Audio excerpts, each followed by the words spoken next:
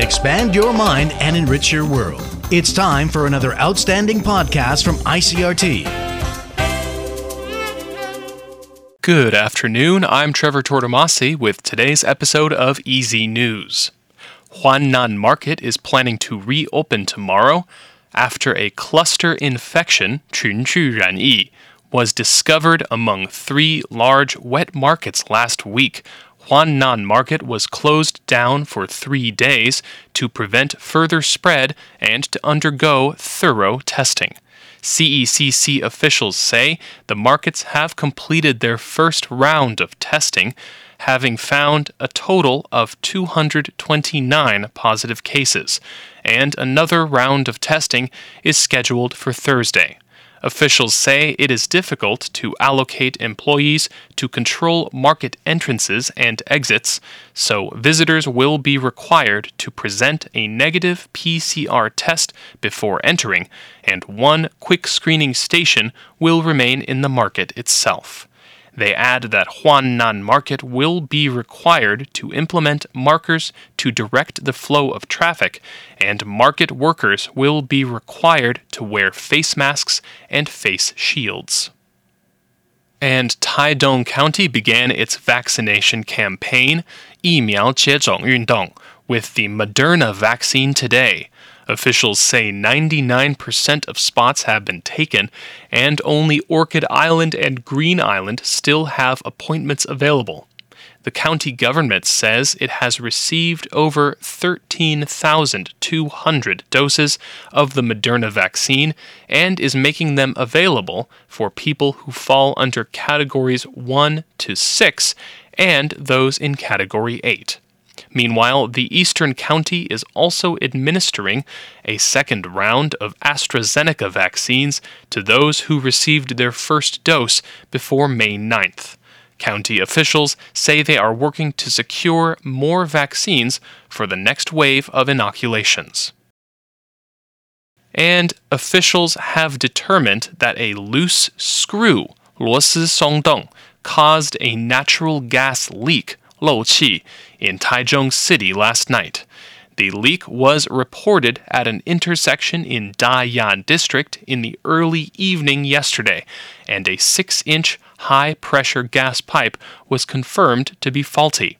The concentration of natural gas in the area reached 10,000 parts per million at one point, and emergency crews cordoned off the area and sprayed water for safety. CPC Corporation, which operates the pipeline, says a loose screw was responsible for causing the leak, and all necessary checks and repairs have been completed.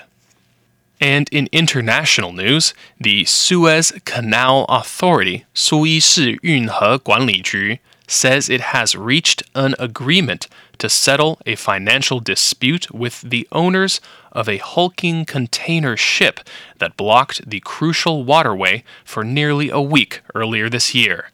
The authority did not reveal details on the settlement deal with the Shoei Kisen Kaisha Limited, the Japanese owner of the Ever Given. It says the deal will be signed in a ceremony in the Suez Canal city of Ismailia. The vessel had run aground in the canal on March 23rd before it was extracted 6 days later. It has since been held as the canal and the vessel's owners have negotiated a settlement.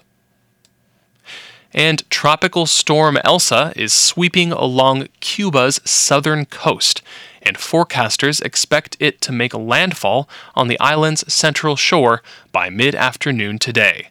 Cuban officials evacuated 撤离 180,000 people to prepare for the possibility of heavy flooding.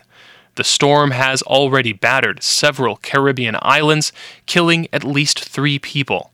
Elsa is forecast to cross over Cuba by Monday night and then head for the U.S. state of Florida, where a state of emergency has been declared in 15 counties.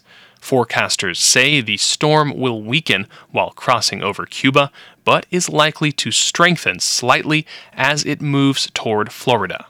Elsa was the Atlantic season's first hurricane before it weakened into a tropical storm. And finally, 2 astronauts have made their first spacewalk outside China's new orbital station, 太空轨道站, using a 50-foot robot arm to install cameras and other equipment. State TV showed astronauts Liu Boming and Tang Hongbo climbing out of an airlock as Earth rolled past below them. The Chinese Space Agency said the 2 spent nearly 7 hours outside the station, and the 3rd crew member stayed inside.